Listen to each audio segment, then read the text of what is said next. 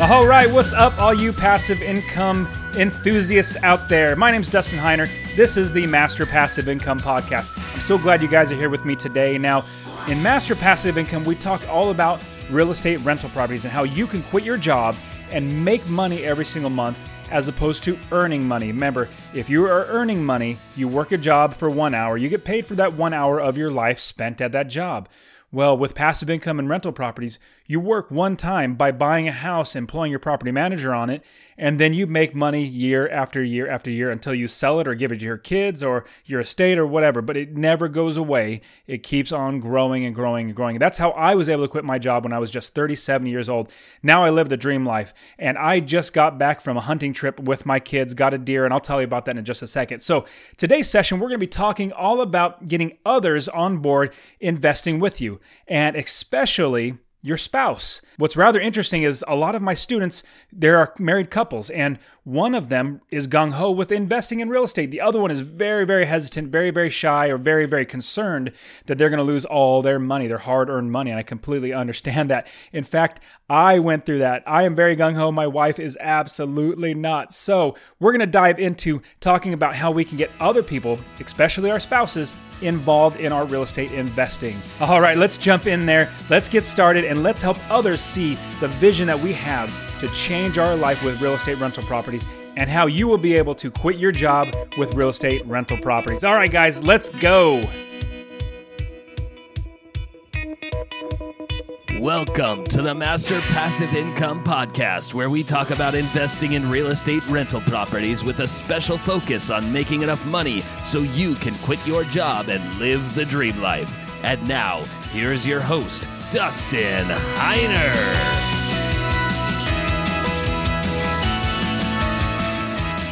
Hey guys, so thank you so much again for being here with me. Now, if you remember last week, I told you that I would be out next week and possibly miss a podcast session because I would be out hunting and hopefully getting a deer. Now, praise the Lord, I was able to get a deer, and it's actually Tuesday, so hunting, the window for hunting was from Friday of last week all the way till Sunday of the following week. So it's a little like week and a couple days of hunting. And so I went out on Friday, hiked 2 miles uphill, like literally up the mountain, up a big canyon. It was probably about 2 miles, about 2,000 feet climbing. Found some deer tracks, deer sign, didn't see any deer, so I was really bummed out. There was the entire day spent, and then stayed the night there. Then the next day, I actually drove home because I wanted to try a whole brand new area, but I also wanted to pick up the kids.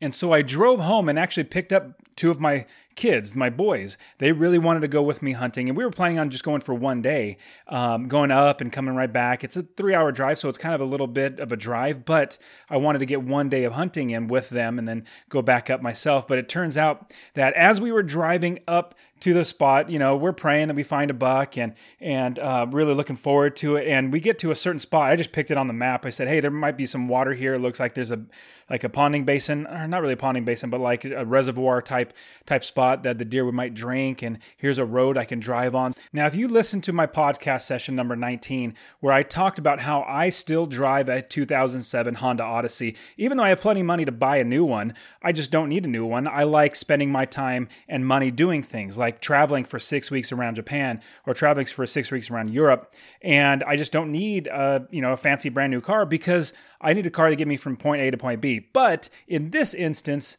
I was going to go hunting and I was going to drive off of back roads. So I went and rented a truck for $200 for, I think it was like 6 days or 7 days. It was a great deal. Brand new F-150, Ford F-150. Rented that truck and then drove to up in the mountains, up in Flagstaff area. Anyway, so I went hunting, and so really quickly, I want to explain what happened. So we get up with my boys. We're really going to hunt, the night and then the morning and then come home. But we get there and we start driving down the road. I just picked out of the map, and we look over to the left-hand side after driving maybe for like 2 minutes on really slowly down this dirt road. And we look over, my boy says, "Hey, look at deer." And we see seven deer in one section just walking together. Well, there was, I believe, 1 or 2 bucks, and they just took off running. I didn't get a chance to get a shot on them. Well, the next day, we did not see them at all, which was a bummer. We saw elk. I saw a total of 8 elk in that same area, which was awesome. But then the next day, didn't see them at all, but then we started hiking down this path along the right side. So the first day, we saw them on the left side of the road. On the right side, we started walking down another dirt road that kind of ventures off to the right. We found the deer, and they got spooked and they ran off. My boys were kicking rocks and doing stuff like that. They're really actually good hunters. Just sometimes boys can be boys. But anyway, so I realized that they're the general area that they are. And so that night I said, you know what? At 3:30, let's go out in this one spot. I think they might be coming. Well, praise the Lord. This was on Monday night. So we started on Saturday afternoon, hunted Saturday evening, Sunday, then Monday afternoon. 3:30 to 4 o'clock, I get to the spot. I think, okay, I think they're going to be here on the left or on the right. We can watch them coming in and coming down little by little. We can watch them eat and stuff. So if we hunker down here, we might be able to see them. Well, what happened was we actually found a big boulder that we got to hide behind. So we got to lean against it and watch. But within 4 minutes of us standing there, I'm looking to the right side where we saw the deer that morning. I say, "There's the deer. There's a deer. Don't move. Everybody, don't move." And I'm looking down. And I see more deer start walking, and they're about 120 yards away, so they're a good distance, so they can't really see us. Plus, we're behind a boulder, and so I prop my gun up on the boulder. And I'm getting ready to shoot. I'm waiting for the buck, and I see all the does and fawns walk by, but then there's one buck. And my older son, he's 9 years old. He said, "Hey, Dad, should we plug our ears before you shoot?" I said, "Sure, son. It's going to be a while because I need to make sure I get a good shot." And my younger son, the 7-year-old, he puts his fingers in his ears really, really quickly. And I'm still waiting for a shot. And then all of a sudden I hear, my 7-year-old falls asleep. He's been hunting, waking up at 5 o'clock, going to bed at 9, walking all day, hunting all day. So he fell asleep. And then, praise the Lord, the buck got right in front of me.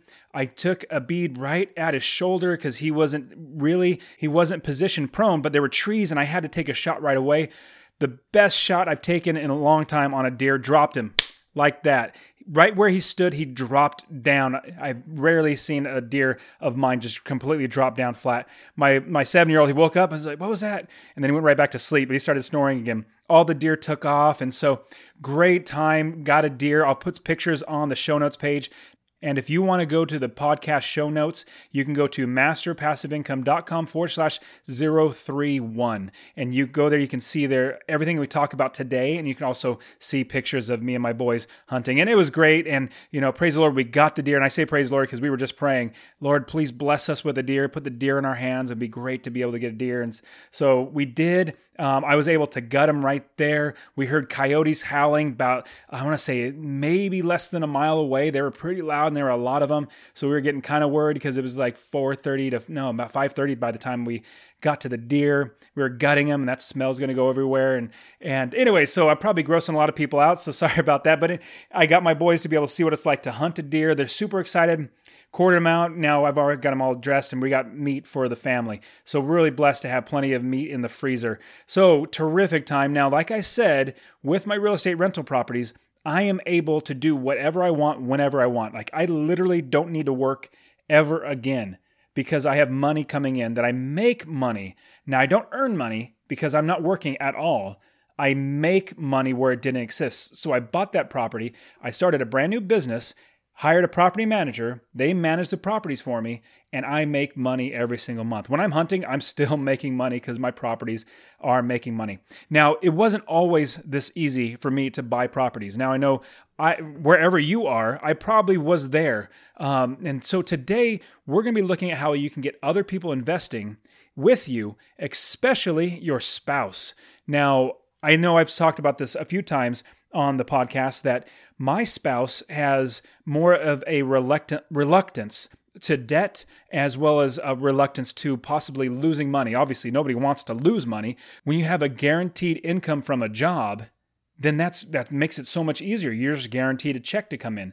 But when you buy a rental property, you're not necessarily guaranteed anything at all. Actually, not necessarily. You actually are not guaranteed anything at all. In fact, you're guaranteed that you're going to have to make sure that the business runs well in order for you to make money. You're going to have to make sure that you get the right tenants in there, you fix it up right, have a good property manager over it. Once you set up the business right, like I can show you how to do it, once you do that, it's an automatic business running itself.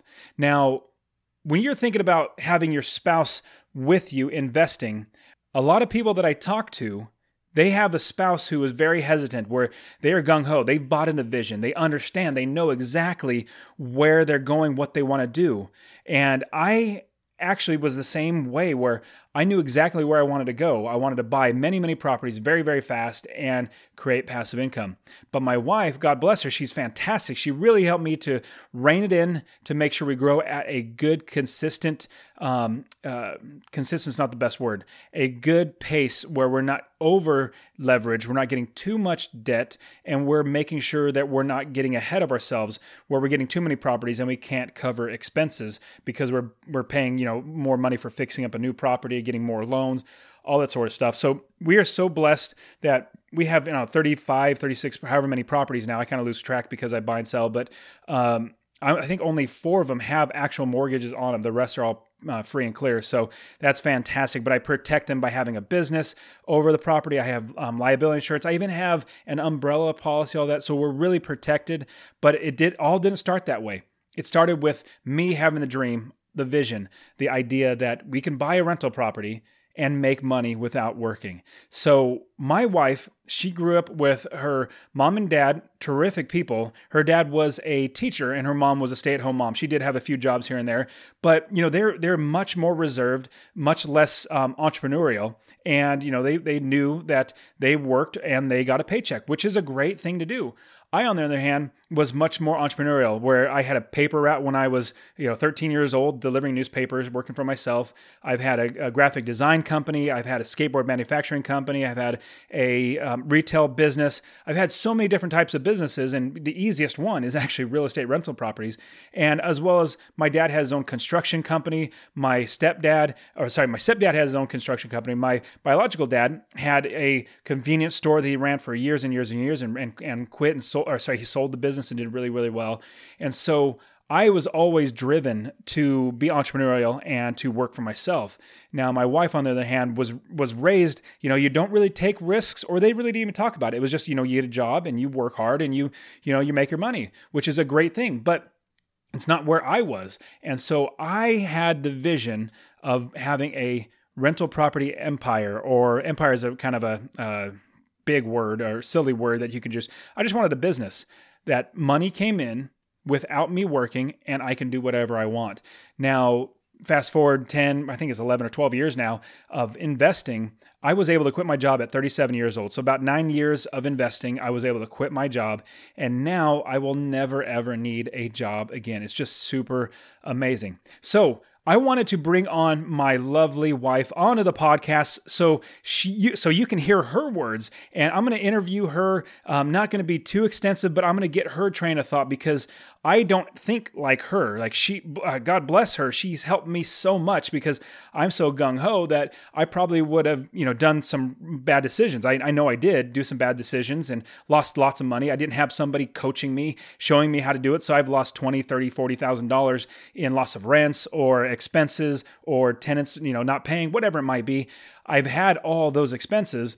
But my wife has helped me because she's very, very smart. She's really great with numbers, but she's also been the way for me to keep a good handle on the business and not let it get too big too fast. That's our perspective. So let me bring on my wife. I'll ask her a few questions and have her give you her perspective so you can understand what somebody who has more of like not really a skeptic, but more a reservation or concern, and see what they're thinking. And now, after the fact, after 10, 11, 12 years, I can't remember how many, it was probably 11 years of investing. Now, just a few months ago, I said, "Hey, babe, I just bought 3 single-family homes and a duplex, and we'll be making, I don't know, $1,500 a month." And she goes, "Well, good."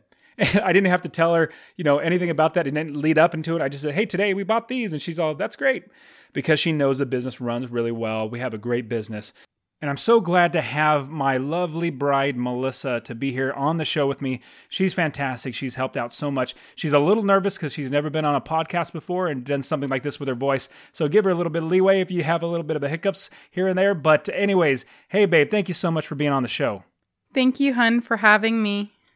You're supposed to call me Stud Muffin, not Hun. That's what you would like me to call you. I'm just kidding.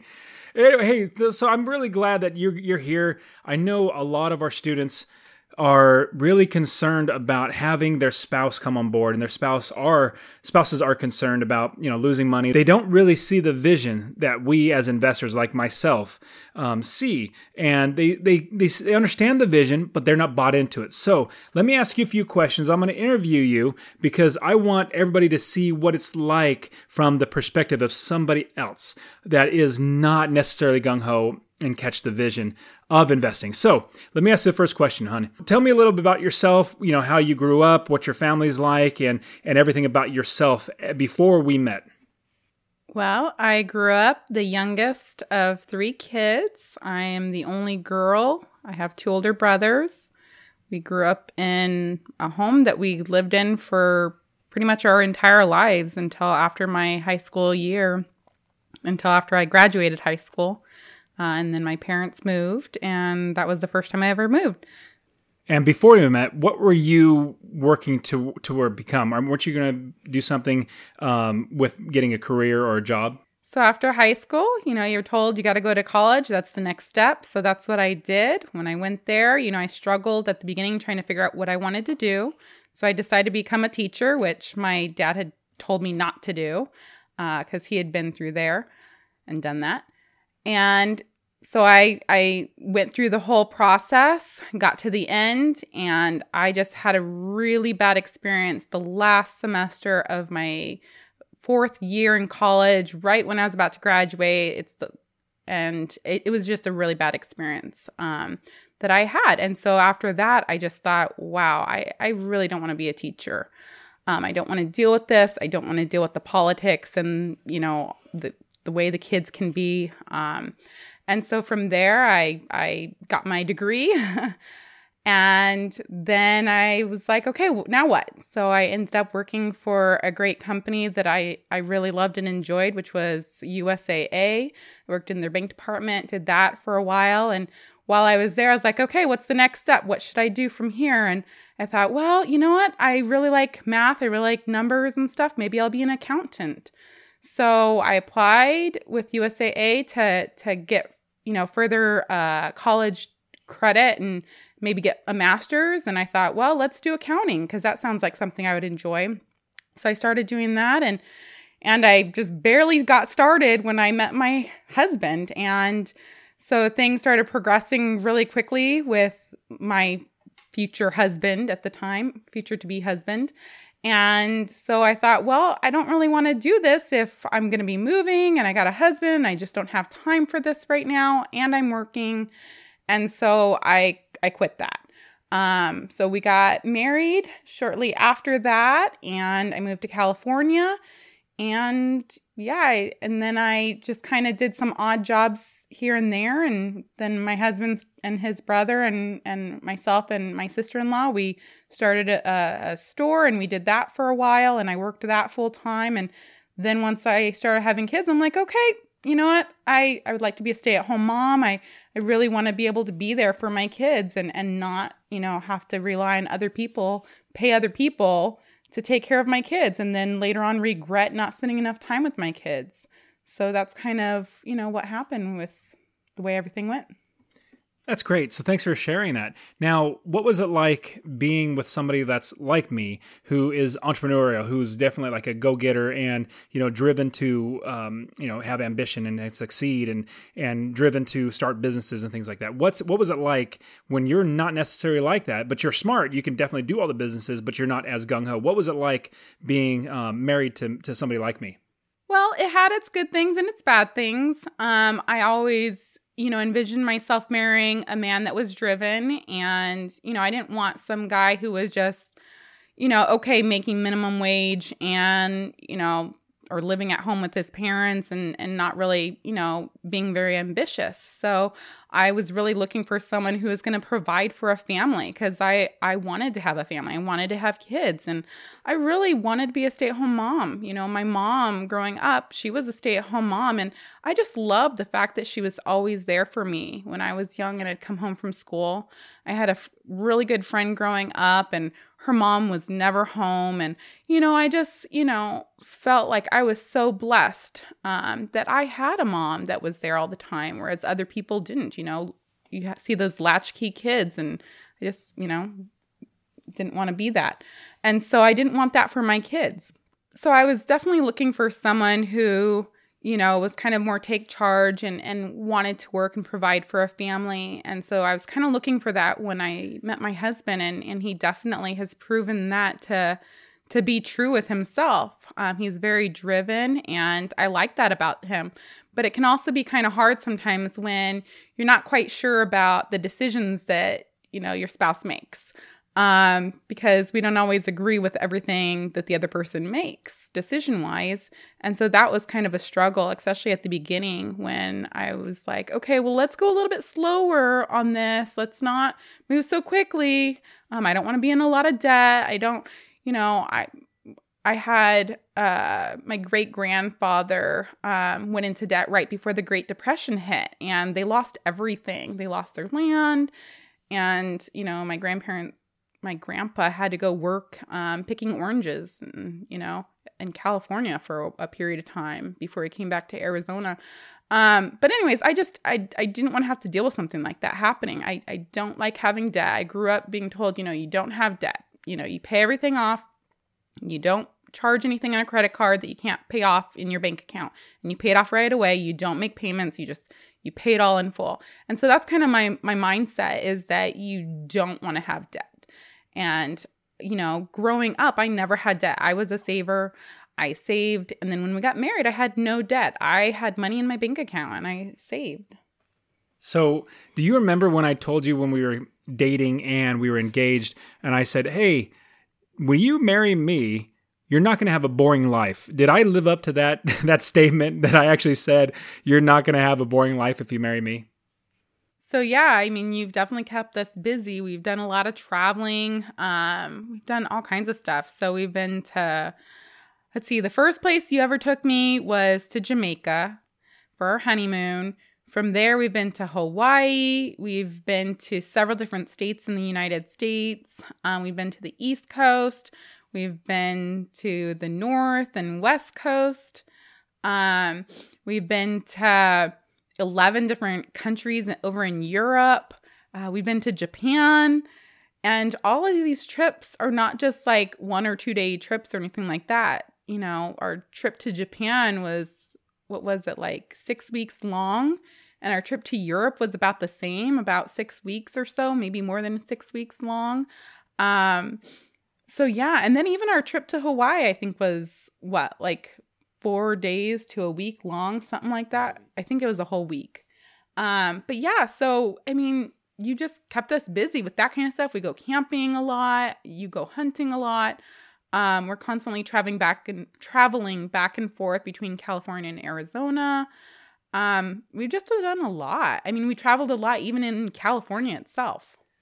So now let's talk a little bit about your perspective in investing. So what was your view of investing in real estate or stocks, bonds, these CDs, and all that stuff as you were growing up?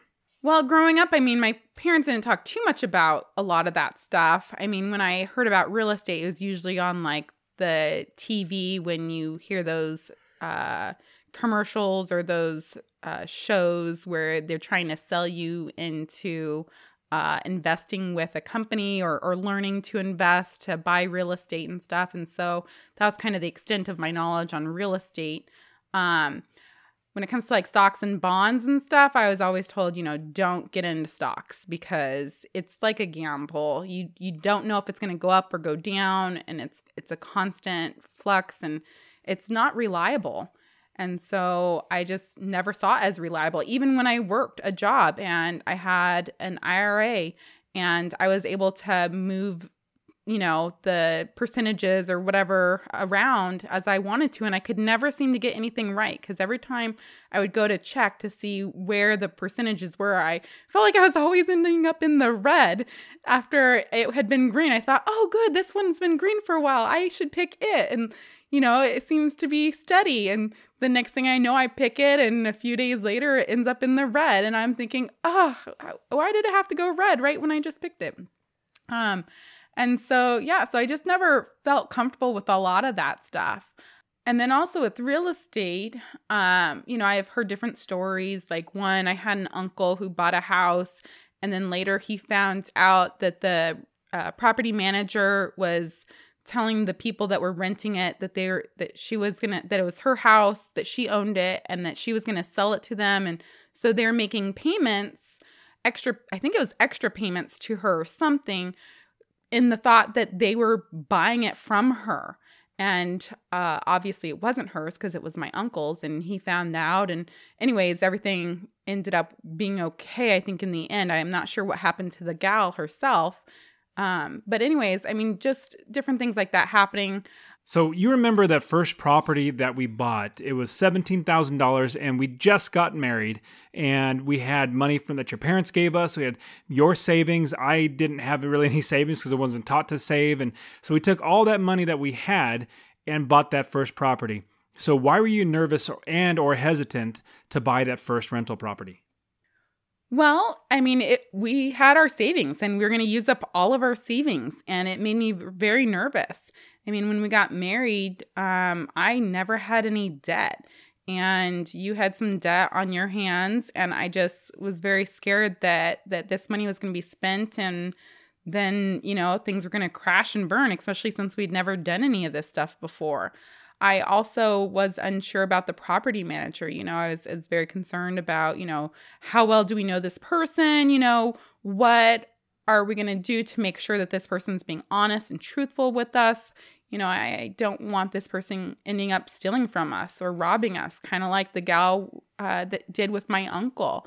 So, I just had a lot of concerns about those things. And, I also had concerns like, well, we need to have fire insurance because renters, a lot of people smoke. And what if they accidentally set the house on fire? And so then there goes all of our money. And so just a lot of different concerns that I had when it came to, it working out okay and not losing all of our money, all of our savings. Yeah, I remember getting that first property and all the work that we did, planning and finding and all that sort of stuff. And obviously we had a property manager overseeing the property, but it was just a lot of work making sure that we bought a good property. Now, we do it much better now because we've done it many times before, but what made you then okay with buying that first property? Well, I would say the biggest thing that helped me was just my faith in God, because as a Christian, I know that no matter what happens, whether we lose everything, it's all in God's hands. And so I can't put all my faith and trust in my husband or the economy or anything else for our provision. God calls our husbands to, provide for their family, but at the same time, in the end, we're ultimately relying on God. And so that's just basically, I was like, okay, God, you know what? You tell us to trust in you. You tell us to be submissive to our husbands. And so I was like, okay, God, you know what? I'm just going to be obedient to you, Lord. And you say, as long as we're obedient to you, that, you're going to take care of everything. And so it's like, okay, Lord, it's all in your hands. I'm going to be submissive to my husband. I'm going to let him make the final decision. I'm going to give him my concerns. And then once I give him my concerns, I'm going to release it and not worry about it and let God take care of it and rely on God to do everything in the end.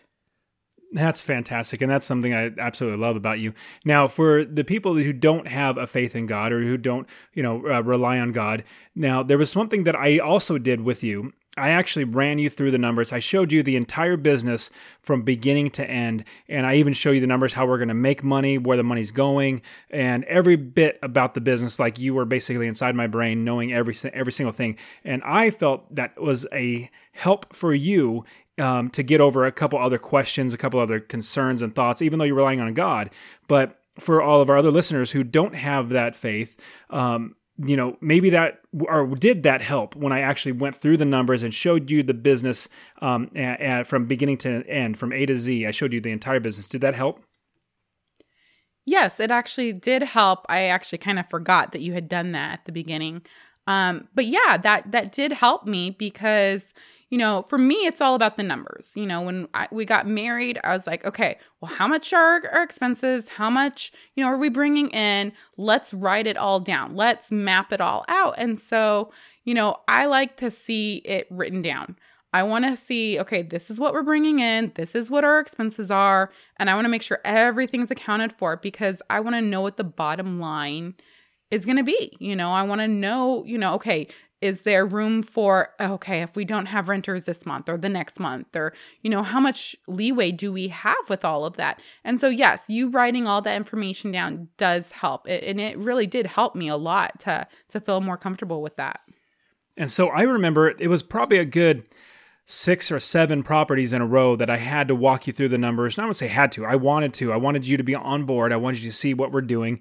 And as well as any money that came in, I showed you this is where it went. This is how much money we made. So I was making you a big part of the process of the business. Now, we did start having kids then, so you were much busier, obviously, with them, which I'm very, very blessed that you were taking care of them so greatly. And I was able to focus on the business. So at what point in the business creation did you become more comfortable with investing where, now I just say, hey, babe, I bought 3 properties, and a duplex. And you say, okay, that's great. At what point was it that you started becoming more comfortable with investing in the business?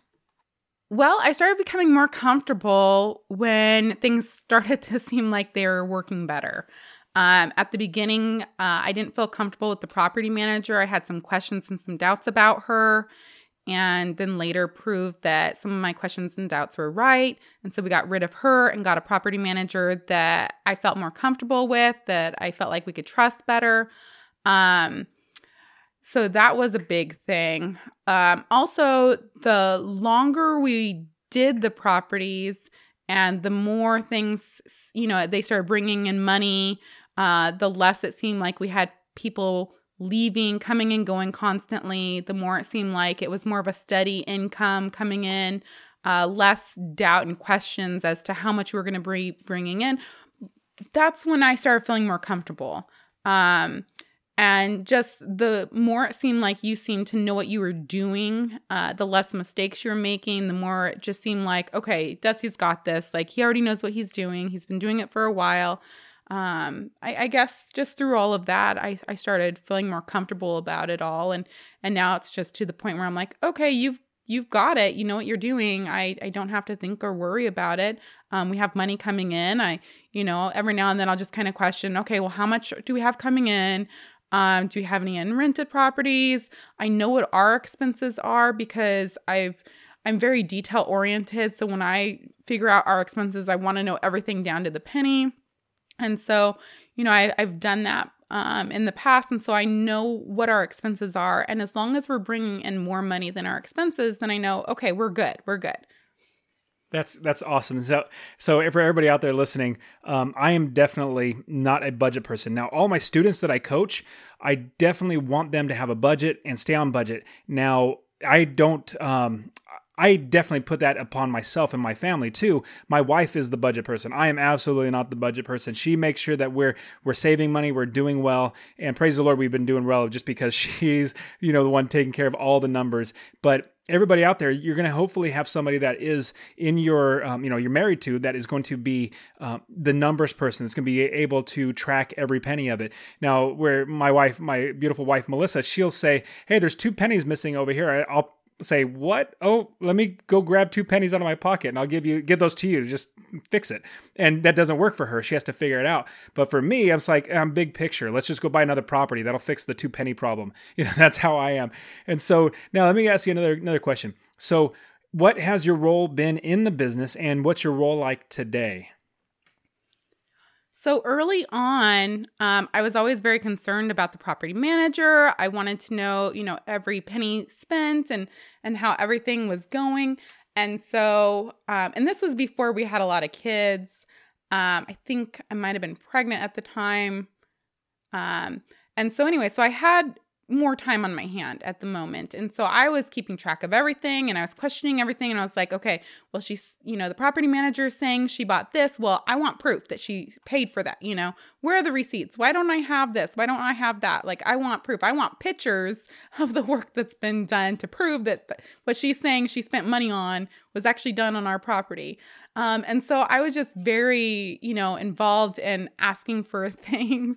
And my husband was more like, okay, no, we're fine. We're good. We don't need all that. And I was like, no, I want proof. I want all this. And so anyways, from the beginning, what I did is I just basically kept track, everything that she gave us paper-wise or receipt-wise, I would just chart it all out. I would use Excel and I would just, make sure everything added up, to be the correct amount. And if I found any discrepancy, I was like, on top of it, I was like, okay, well, ask her, why is this not right? Why is this not right? And so anyways, I was very much in charge of doing all that. But then, as I gave birth and had more kids and, we got a new property manager and things started adding up better. I just kind of became more and more hands off because I was just tired all the time and I just had so much going on with the babies and my two oldest kids are 16, 17 months apart, something like that. And so it was like having twins almost at times. And so, I just was very busy. So anyway, so the more busy I got, the more hands-off I became. And now today, at this point, my hands are pretty much completely off. Every now and then I just might go, okay, well, how many properties do we have not rented? How many are rented? And so I just kind of ask questions like that, what did we bring in? What kind of expenses? But it's just more like a random here and there question about it, just so I have a little peace of mind here and there knowing that everything's okay. But for the most part, I'm completely hands off. I let my husband do everything and take care of all that. So now that we're wrapping up, and I really appreciate it, you're so pretty, so it really helps me to interview somebody like you. So I'm very, very blessed. Now, what advice would you give to anyone out there who is worried or concerned about investing, especially somebody's spouse, like, somebody like you in a position similar and, they have a husband who wants or a wife who wants to really start investing, but, they're really hesitant. So what advice would you give about investing and starting a business?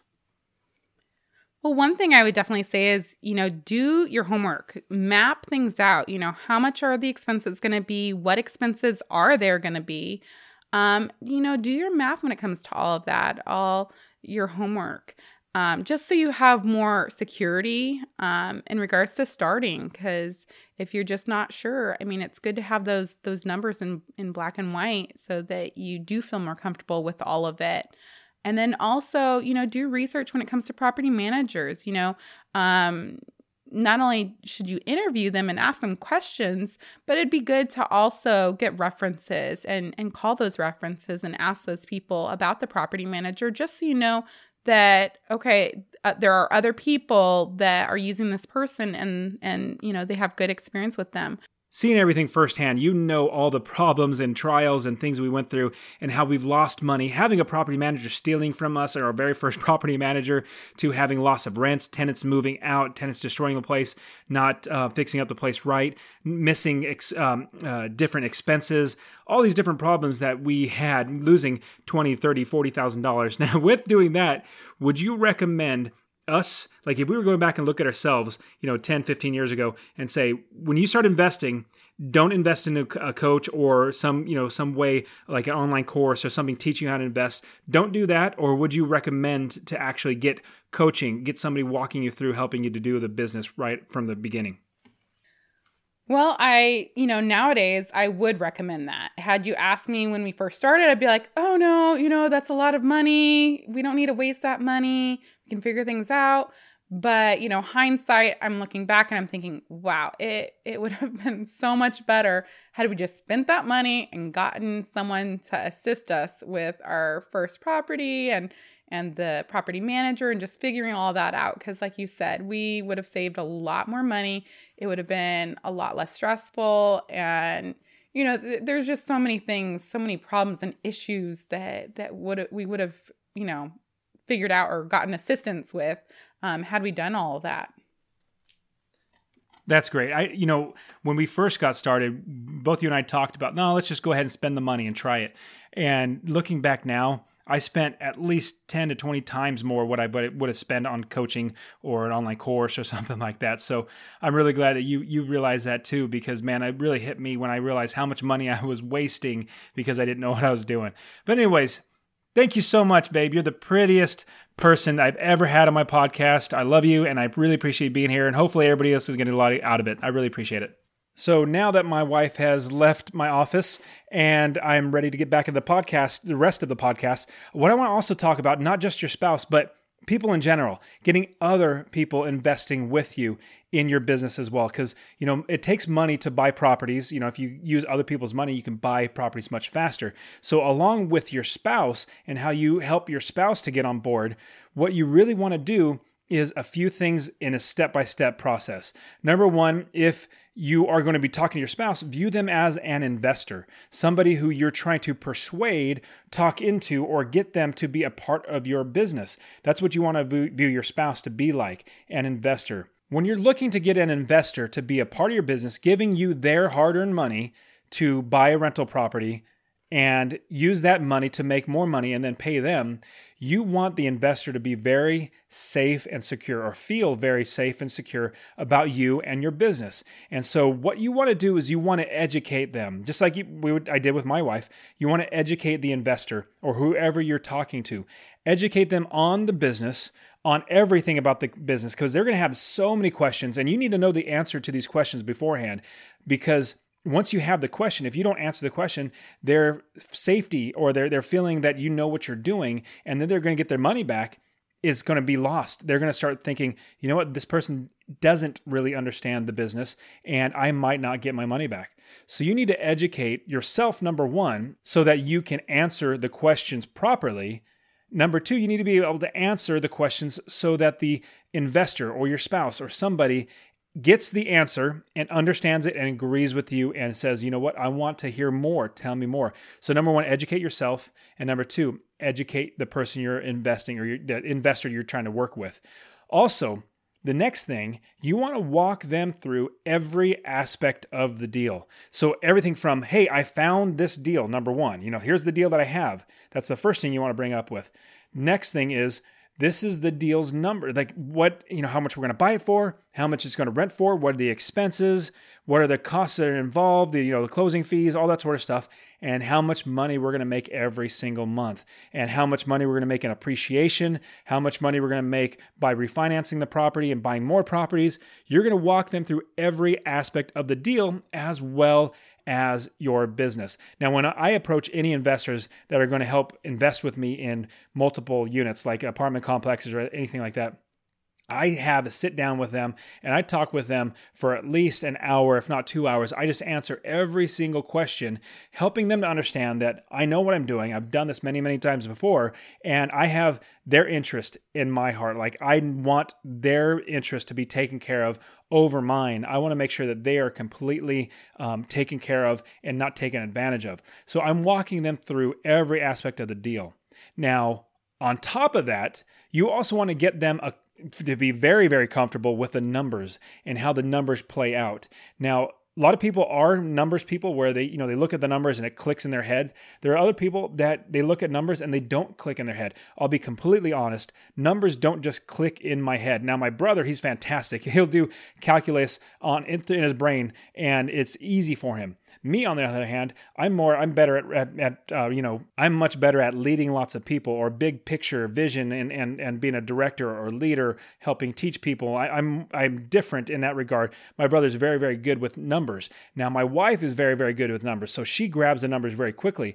I, on the other hand, have to spend a lot of time with the numbers. Even though it's just like elementary math, it's really, really elementary math. It's so simple to do. But even though I have a hard time with the numbers, I still make my business run like perfect. It's like a Ferrari. I make money hand over fist. And so anybody can actually do this business, even if you are not good at numbers. Like I said, I am not good at numbers. You can absolutely do this business. Now, when you're talking to investors, who don't really understand the numbers, what you want to, actually both, investors that don't understand the numbers and that do understand the numbers. Number one, if you are talking to somebody that is an investor, you want to show them how you are going to give them their money back, number one, and how you're going to give them a profit, number two. Those are the big things that you want to make sure that you do, showing them that they're going to not lose their money and they're going to get their money back. It's really, really simple to do as you walk through the process of how you make money from your property, income minus expenses and the equity that you're also going to get in your property and how you're going to appreciate the property. So many great things. And I talk about in my online course and I coach how to do this, but you should be able to figure this out yourself, that as you walk through the deal, you want your investor to feel very comfortable with the numbers, that they're going to be making money and not losing money every single month. Lastly, after they get comfortable with the numbers, you want to show them how the money will be made, how they will make money either every single month. Like if it's your spouse, show them this is how much money we're going to make every single month, $250 every single month from this one property without doing work. Or if you're working with an investor, you're going to say, every single quarter, there's 4 quarters in a year. Every single quarter, you're going to get a dividend payout because it's a company we're starting. You're going to get a payout, and the payout's going to be anywhere from the projected numbers of like $1,000 to $1,500 a quarter that's going to be going in your pocket. And then as we refinance it, we could pull all of our money back out, put it in our pockets to invest more. You still have equity in the property. Anyways, so there's many, many ways to talk to the investors to help them feel comfortable with giving you their money. Remember, this is their money. I have investors that invest with me as well as other people. And so they invest where they believe their money is going to be well taken care of. Let's quickly go over what you're going to do when talking to an investor, especially somebody like your spouse. So number one, view your spouse as an investor. Number two, educate and inform your spouse or your investor. Like educate them about the rental property business. You need to show them the business, help them to understand the business, how you're going to manage the properties, how you're going to find tenants, how you're going to make the money, how you're going to evict tenants, how you're going to make sure that you don't lose money. So you need to educate your investor. Number three, you need to walk them through every aspect of the deal, from what the deal is, how they're going to make money, how much it's going to cost, what's their exit strategy. All these sort of things come up as you're working with investors. Number four, you need to get them comfortable with the numbers, helping them to understand the numbers in the property, even if they're good or bad with numbers. Show them the bottom line. You're going to make this much every single month. Or we as a couple are making $250 every single month. Or you as an investor, once a quarter, you're going to be getting $1,000 or $1,200 or $1,500 in a quarter. Every single quarter, you're going to be making this much money, because this is a projection of how much money we're going to be making. Now, lastly, you need to show them how they will make money. It could be quarterly, it could be monthly, it could be where you refinance, like I said, and pull money out. So these are ways, and this is just a quick overview of how you get other investors with you and pumped up about being able to invest their money and make money while they sleep. So it's really getting them comfortable with you, taking their money, buying something, developing a business, and having them be a part of the business and feel comfortable with that. All right, guys. So there has been so much talked about. I'm glad I had my wife on there. Hopefully you got a lot out of what she said. I'm just infatuated with her, so I was really glad to have her on the podcast with me. So it was a lot of fun. Plus, like I said, she's the prettiest podcast guest I've ever had. So I'm really, really happy about that. And I don't think I'll find ever anybody that's prettier than her. So you guys, thank you so much for being a part of the Master Passive Income Podcast. Really, really appreciate it. If you guys would help me out, hit that subscribe button on anywhere that you're listening to this. Subscribe to the podcast so that you can get the weekly updates. And I was really glad I was able to bag that deer, have meat in our freezer for our family, and be able to get back here to make the podcast done. All right, it's Tuesday night. It's going to go out. This podcast is going to go out in a couple hours, and you guys have been great. I thank you so much. Go ahead and get my free course. Go to masterpassiveincome.com/free course. You get a free investing course there for you, get you started. It's not the end-all be-all of investing courses, but it's going to help you get started so you can start learning how to invest in real estate rental properties and see if that's the route you want to go to change your life. All right, guys, thank you so much for being a part of the show. I will see you next week. Take care of yourselves. Get out there, start investing. Talk to your spouse. Get them pumped up. Get them excited about investing in real estate. All right, get out there and start investing.